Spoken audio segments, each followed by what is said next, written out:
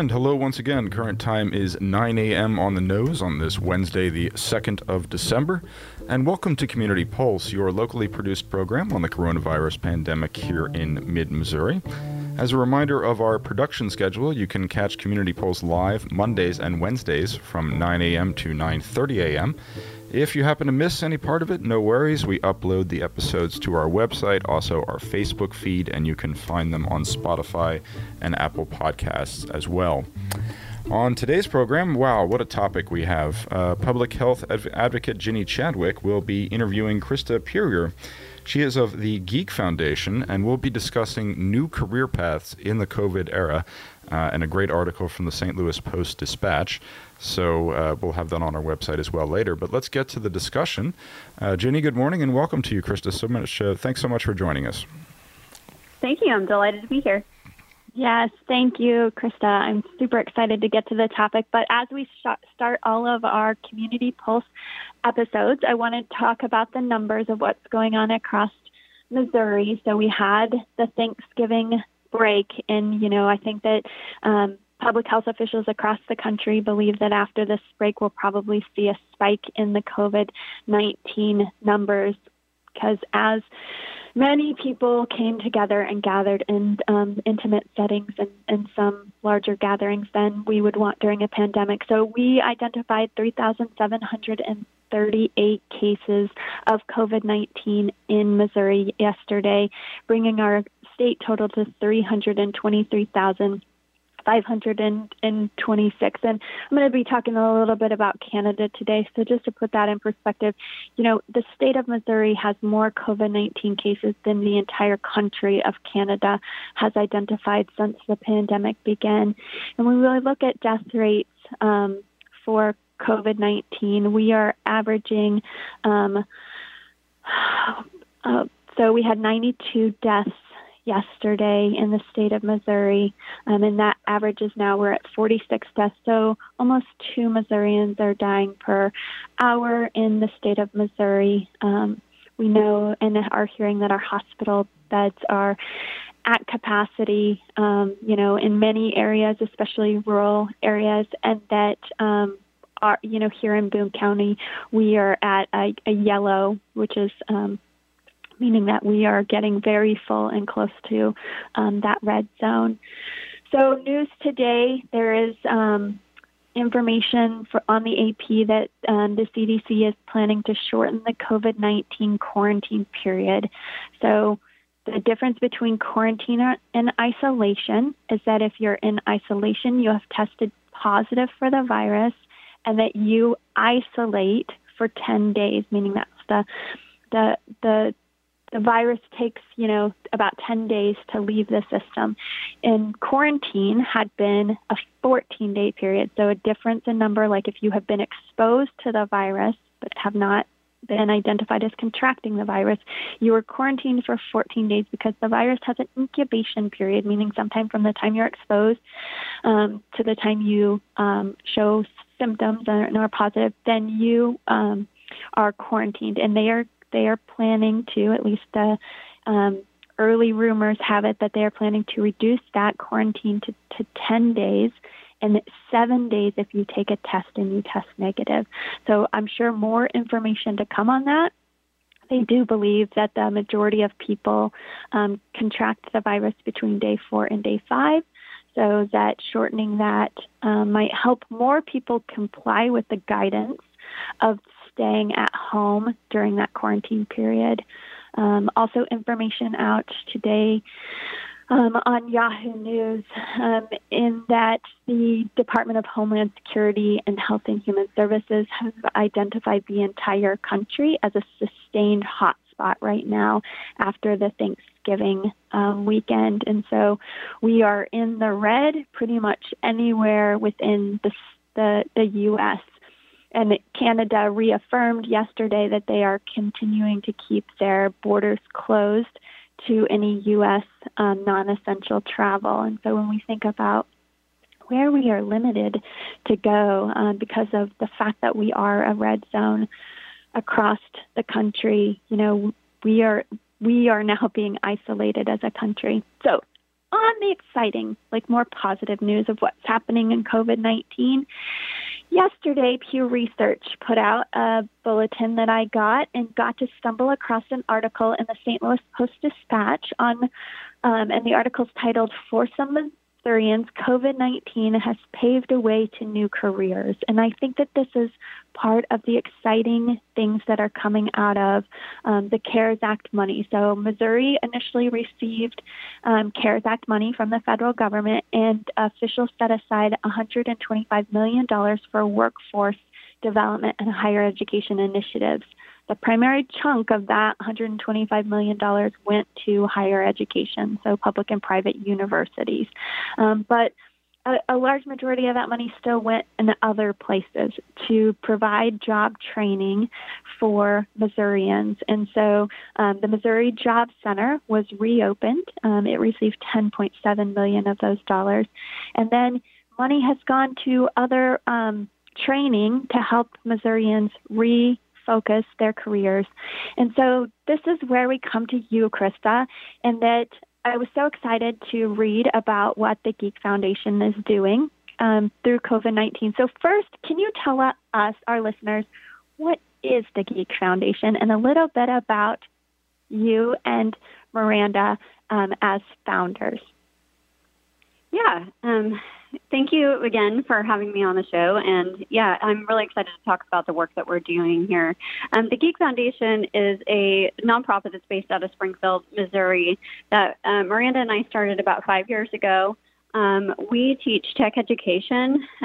So, like computer programming classes like web development, IT, robotics, areas like that, for all ages. So we work with kids, to get them interested in tech so that they want to go into tech careers as they grow older. And then we teach workforce development classes to adults.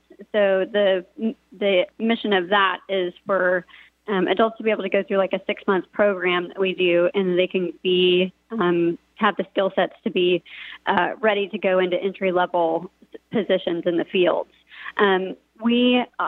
Our mission is, though, to create diversity in the field.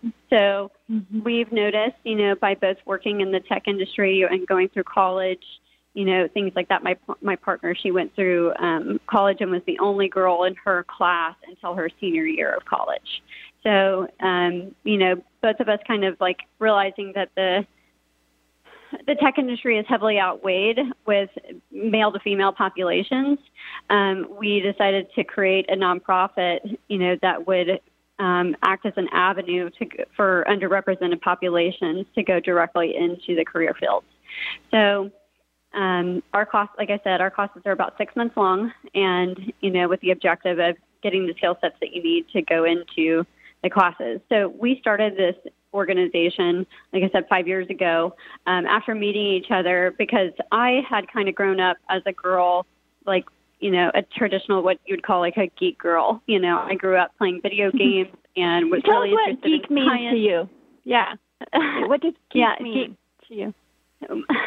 Everyone's a geek, really, kind of about something. So like a geek, traditionally is someone that you would think like, oh, they know a lot about a particular subject, and they want to talk a lot about that particular subject. And usually it's related to like video gamers or comic book lovers or, cosplayers, which I am all of those things, but really like a geek can be anybody, that's just really passionate about something, so you can be a football geek. You can be a food geek. You could be a TV geek. You could be a radio geek, it's just being very passionate about something. But I was, kind of the stereotypical what you would label a geek girl growing up, because I was into all of those things and I liked science and I was a mathlete, and all those things. But I didn't have role models growing up in the 80s, to say like, you should go into the STEM fields, or you should go into science, or, hey, you should go try to work for NASA, like I didn't have any of those role models growing up. So as I grew older, I, took actually like through Spanish 5 in high school, thinking I wanted to be an international interpreter, and it just never quite like stuck. It just never felt like my path, So in about 2009, I was able to date a guy who was a programmer, a computer programmer, and saw the work that he was doing, on his computer, and just immediately became fascinated with the industry and wanted to learn how to become a computer programmer. So I, did a lot of talking to people and trying to, learn how to get into the industry. And I kept, getting met with what we hear a lot about the tech industry is that there's a gatekeeper mentality, that it's hard to be a woman or to be a person of color and to get into the tech industry. But I kept asking around, how do I get involved? And I did keep getting met with that, oh, it's too hard, or if you haven't been doing it your whole life, or, and I just kept thinking, this doesn't sound right, it doesn't seem that hard, so I watched as organizations, wonderful organizations like Girls Who Code and Women Who Code pop up, and kind of set myself on a mission to do the same thing in Southwest Missouri, so after I changed the question from how do I get involved to would you hire people on without a traditional 4-year degree, the dynamic changed and everybody was on board and interested because it's if they can pass our technical interviews, then we would hire them on without a traditional 4-year degree. So, I set on a mission to start the school. And you guys have a lot of resources on your website, on the Geek Foundation. Mm-hmm. So, and especially as, a lot of kids are at home right now with online school and that, they're starting their curiosity and their path and interest in this. So what are some of the resources that you guys have geared towards children? Well, we do classes as well. Everything, of course, got put on hold with COVID for quite a while. But we used to do classes at our local libraries, at the Boys and Girls Clubs, and we're getting ready to start some of this back up again with the Boys and Girls Clubs in Springfield Public Schools down here. But we do hands-on interactive classes like robotics and wearable technologies, things like that. But we also recommend if kids are at home and they can't come to our classes or they don't live in the area, to use sources like Scratch or code.org or, there's a multitude of great drag and drop programs that are online, that can get kids interested in coding. So tell us what Scratch is, because I see it on your website. Yeah, Scratch is just kind of a creation a tool that you can use to create a whole lot of different things, honestly, so there's a lot of different programs. I don't use Scratch as often, to be honest, myself. Mm-hmm. It's something that the kids use a lot within schools here, within Springfield Public Schools, so they already kind of have some experience with that because we try to do our own tailored programs for our kids specifically. So our programs are usually a multi-hour long, thing where they can come and learn hands-on. So I don't have as much, experience with those programs that we use as resources, but we like to put them out there so that if kids can't come to our classes, that they do have resources that they can use. And right now you guys are not offering remote kids classes, is that accurate? Not yet, but that is a model that we're working on putting in. We did do a remote class for our first round of adults classes that we did. So we actually started our first workforce development classes earlier this year. And we did an IT class and a web development class, and our web development class was online. But through that, we learned that people really do well learning in person if possible. So we switched both of our classes to in-person the second round with the Missouri Job Center partnership, but we are looking at a model moving forward of being able to do remote programming so that we can offer it in multiple locations. So tell us about that partnership with Missouri Job Center and what those classes look like for adults. Yeah, it's been incredible to get to partner with the Missouri Job Center this year. We're really excited about that. It's been wonderful to be on board with that. We've been able to recruit a lot of great students. So those classes both started in October, at the end of October. We have an IT class, which is a CompTIA A+ certification class. So that, works on teaching hardware and things like that you need to go into entry-level positions in IT. And then we also started a web development class So you learn, great languages like HTML and CSS and JavaScript and Java and things needed to go in as a web developer in the industry as well. And those are entry-level positions too. So down here in Springfield, we have a lot of great, a lot of great tech companies that people don't think of as tech companies, but are have large hiring departments like O'Reilly Automotive, Jack Henry and Associates, Expedia. We have an Expedia base here. We have Bass Pro, and all of those companies are consistently hiring because they just cannot find enough people with the skill sets needed for tech jobs. So we teach the skills tailored to a lot of companies. I've done a lot of research on even making sure that companies across the world are utilizing the languages that we're teaching. So people even, could live here if they're taking a class here and then work remotely for other positions across the world as well. So you learn the skill sets that you need to get into those positions. So that 6-month or 24-week class started on October the 28th and 29th for the two different classes. And it is being held in person, correct, on Mondays and Wednesdays. And how many people do you have enrolled in each of those classes then? We have about 10 students enrolled in each. We're trying to keep the numbers low so that everybody can socially distance and be safe and, mask and all those things right now. But we're hoping, with new news coming out, of vaccinations and things like that, then in spring, when we start our next round of classes, we can have a larger amount of classes, a larger amount of students enroll. And hopefully by then, too, we maybe even have our remote model instilled as well. Yeah, and so when will those classes start in the spring? Do you guys have a date set yet? We're planning on probably April or May right now. And once this round of students completes the boot camp, what are some of the jobs that they typically go into? And you mentioned some of the employers that are hiring, but what does the market look like for them? The market has actually grown in need through COVID, too. So IT jobs have had more of a strain put on them. That's what I think is so valuable about the tech industry is that it's a career path that will never, cap out. They'll never be now we've got it filled kind of healthcare or other industries where, here we have a very competitive healthcare field.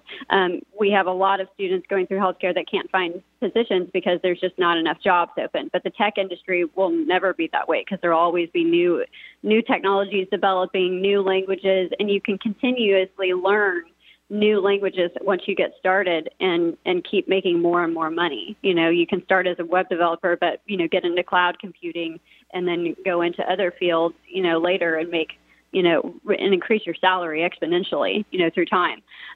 So here, our positions, our first round of students two people got internships at an IT company here called Pitt Technology Group. So one of our web developers will be an intern for them for a entry-level web development position, and one will be an entry-level IT person, which is a support technician position. So those classes, will help you get into IT level technician, support technicians, entry-level support technician positions, and then the web development class will help you get into entry-level web developer positions. So whether that's an internship, companies here like O'Reilly Automotive and Jack Henry, they do internships. So our students, I've worked with those companies, to ensure that when our students graduate, that some of those can go directly into internships there. And then if they pass through their internship programs, which are, I think 20 weeks long, I believe, or 12 weeks long and 20 hours a week, and they're paid internships, then they can go, as long as they pass through their tests and everything like that as well, they can go directly into positions at those companies. And you mentioned that this is through a partnership with the Missouri Job Center. For our listeners who don't know what Missouri Job Center is, can you give a brief description and how that, what the COVID-19 partnership has looked like? Yeah, the Missouri Job Center is a really great resource locally here for helping people get into different types of careers. So I know that they kind of like help with soft skills, they help with job training, they help with a lot of different resources. We've just been able to be lucky enough to partner with them, through them hearing about the work that we're doing, because our classes are free. So, we try to make our classes always free so that they're easily affordable and accessible for everyone. I think they kind of just had heard about the work that we were doing, and they didn't really have like a technology, strain like that yet of career development. So they, reached out, and we decided to partner together on offering these classes with CARES Act funding. But they're a really great resource for career development. Yeah, and you mentioned that your classes are always free, but obviously it takes resources to make the classes happen. So how has the CARES Act funding helped to make that possible? Yeah, it's definitely helped too, because we have a pricing model of how much a scholarship is for our students, to go through, and so it's helped exponentially to be able to break down those barriers, that it would take for students to get enrolled in our classes. Mm-hmm. All right. So some of the other things that are happening in the news that I just want to make sure that our listeners know about is the CDC did come up with a vaccine schedule. So they voted on Wednesday, or will be voting today. I'm sorry about that, to recommend the schedule. And there is now a state COVID-19. So it's covidvaccine.missouri.gov. In looking at it, it looks like they've identified some first phase target one priorities being healthcare workers, essential workers, and high-risk population, and then target two being, phase one population and all the rest of Missouri. And so I think more details hopefully to come on what that looks like. But as far as the New York Times did a really good job reporting out what the plan is for the first doses. So obviously healthcare work, well, I shouldn't say obviously, the CDC has deemed that healthcare workers and nursing home residents will likely be the first to receive the vaccine, and it's expected that in December about 40 million doses will come out. I want all our listeners to recall that those doses, that it is recommended that every individual take 2 doses of the vaccine about 2 weeks to 4 weeks apart. And so that would cover about 20 million Americans, with currently the country having 21 million healthcare workers. And that looking at the next batch of vaccines being available, it's anticipated that Pfizer and Moderna will have about 40 million vaccine doses available in January. So with the idea that approximately 20 million people might be vaccinated by that early January, we have 328 million Americans. So in order for us to reach that herd immunity level, it's going to take some time. There's anticipation based on this information that in April, May, and June, we'll be able to vaccinate non-essential workers. The vaccine has not been approved for anybody under the age of 18, or has not been tested or on anybody under the age of 18 yet. And so it's not being recommended for our younger kiddos. And so the thought of what is going to happen next semester, I heard a story, a conversation of a child asking for a sports logoed mask, and the mom saying, we wouldn't need those next year. And I know that we think that, or want, maybe we don't think, but we want COVID-19 to end in 2020, but it is going to be here for a while, which, Chris, I'm really excited to hear that in the spring you guys are considering those online classes to make them more accessible to all of Missouri, sounds like, correct? Yeah, definitely. Mm-hmm. We definitely would love to expand our programs. Yeah. And you said that this is like the first round of classes that you had, or the one that just finished up. How many students participated in those IT and web developer classes? Yeah, we wound up having 10 students graduate from that program. So we just had our graduation for our first round of classes last Tuesday, actually. It was pretty exciting to get to see two of the students too go directly into internships, which is paid internships at that. So yeah, it's been a really rewarding and exciting year for the Geek Foundation and for our students as well. And as you highlight the need for increasing minority and female into the profession, so it's so important. The Columbia Missourian has an article out today that there has been a bill filed by Senator Andrew Koenig of Manchester that would prohibit local communities from putting in COVID-19 restrictions, such as temporary closures of high-risk locations. So that bill was filed and would be concerning for places around the state that do implement their stay-at-home orders, as the governor has called for this to be handled at a local level. So I'm sure more to come as the state legislature considers that bill. Tonight, the Columbia Public School is holding a virtual World Cafe from 5 to 7.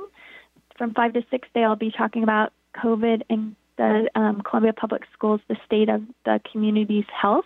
And then from 6 to 7, there will be a teaching and learning in virtual 2-day hybrid, 4-day hybrid model discussion. So for anybody who's interested in joining on that discussion, that is on the CPS homepage website. I know that I've heard that the mayor and presiding commissioner will be on that discussion panel. So I look forward to hearing what our community is thinking as far as what our next steps is. You know, we truly hit, hopefully, the peak of this virus that we've been preparing for so long. But the peak means that everything we've done to this point, we have to do to come back down. So, because as you look towards next year, I know that there's events on your guys' community website that are across the state. So can you talk a little bit about the other groups that make all of this come together for our state?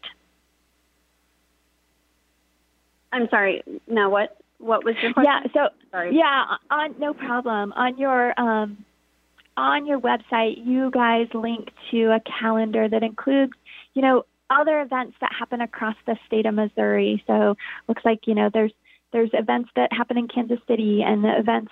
So I wondered if you can talk a little bit about the other resources that lie within the state more broadly. Yeah, there's a lot of really great resources when it comes to tech. Like there's like a women's tech organization out of Kansas City that we have, you know, talked with before. There's like really great maker spaces that are based in Kansas City. So if you want to learn anything like robotics and 3D printing, there's some really fantastic maker spaces up there. St. Louis has Launch Code, which is a really fantastic program. We actually use their curriculum for our web development program.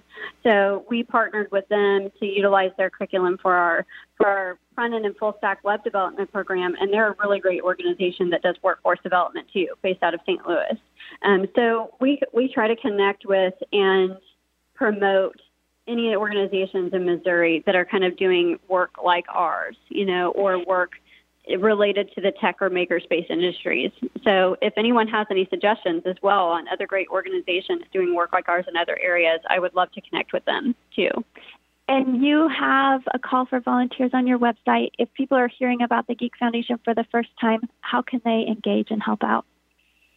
Yes, I mean, reach out to us anytime. We're definitely always looking for volunteers. We're looking to partner with anyone, you know, on expanding our programs. Any ways that anyone would like to work with us or be involved, I'm always happy to connect with them and see what we can do together. Excellent. Thank you so much, Krista. TheGeekFoundation.org is the website. We are excited to hear what is happening in Missouri in the positive ways that COVID-19 has changed our community. Thank you again for joining us. I'm delighted to be here. Thank you for having me on. Thank you very much, Ginny, and thank you, Krista. That was quite the uplifting conversation. If anyone is considering making a career change, now would absolutely be the time to do it. If you happen to miss any of that conversation, you, of course, can find it on our Facebook feed, our website, kopn.org, and also Spotify and Apple Podcasts. The web address, one more time, www.thegeekfoundation.org. Nice and easy to remember. You can also find them on Facebook. So thank you very much to our hosts, our guests, and you, dear listener. I'll have to get a plug in for Giving Tuesday once again as well. $8,500 for your listener-supported and volunteer-operated community radio station. Thank you so much, Columbia. We wish you a pleasant weekend. Please stay safe and stay informed. We will come to you live once again Monday at 9 a.m. 51% follows. A pleasant day.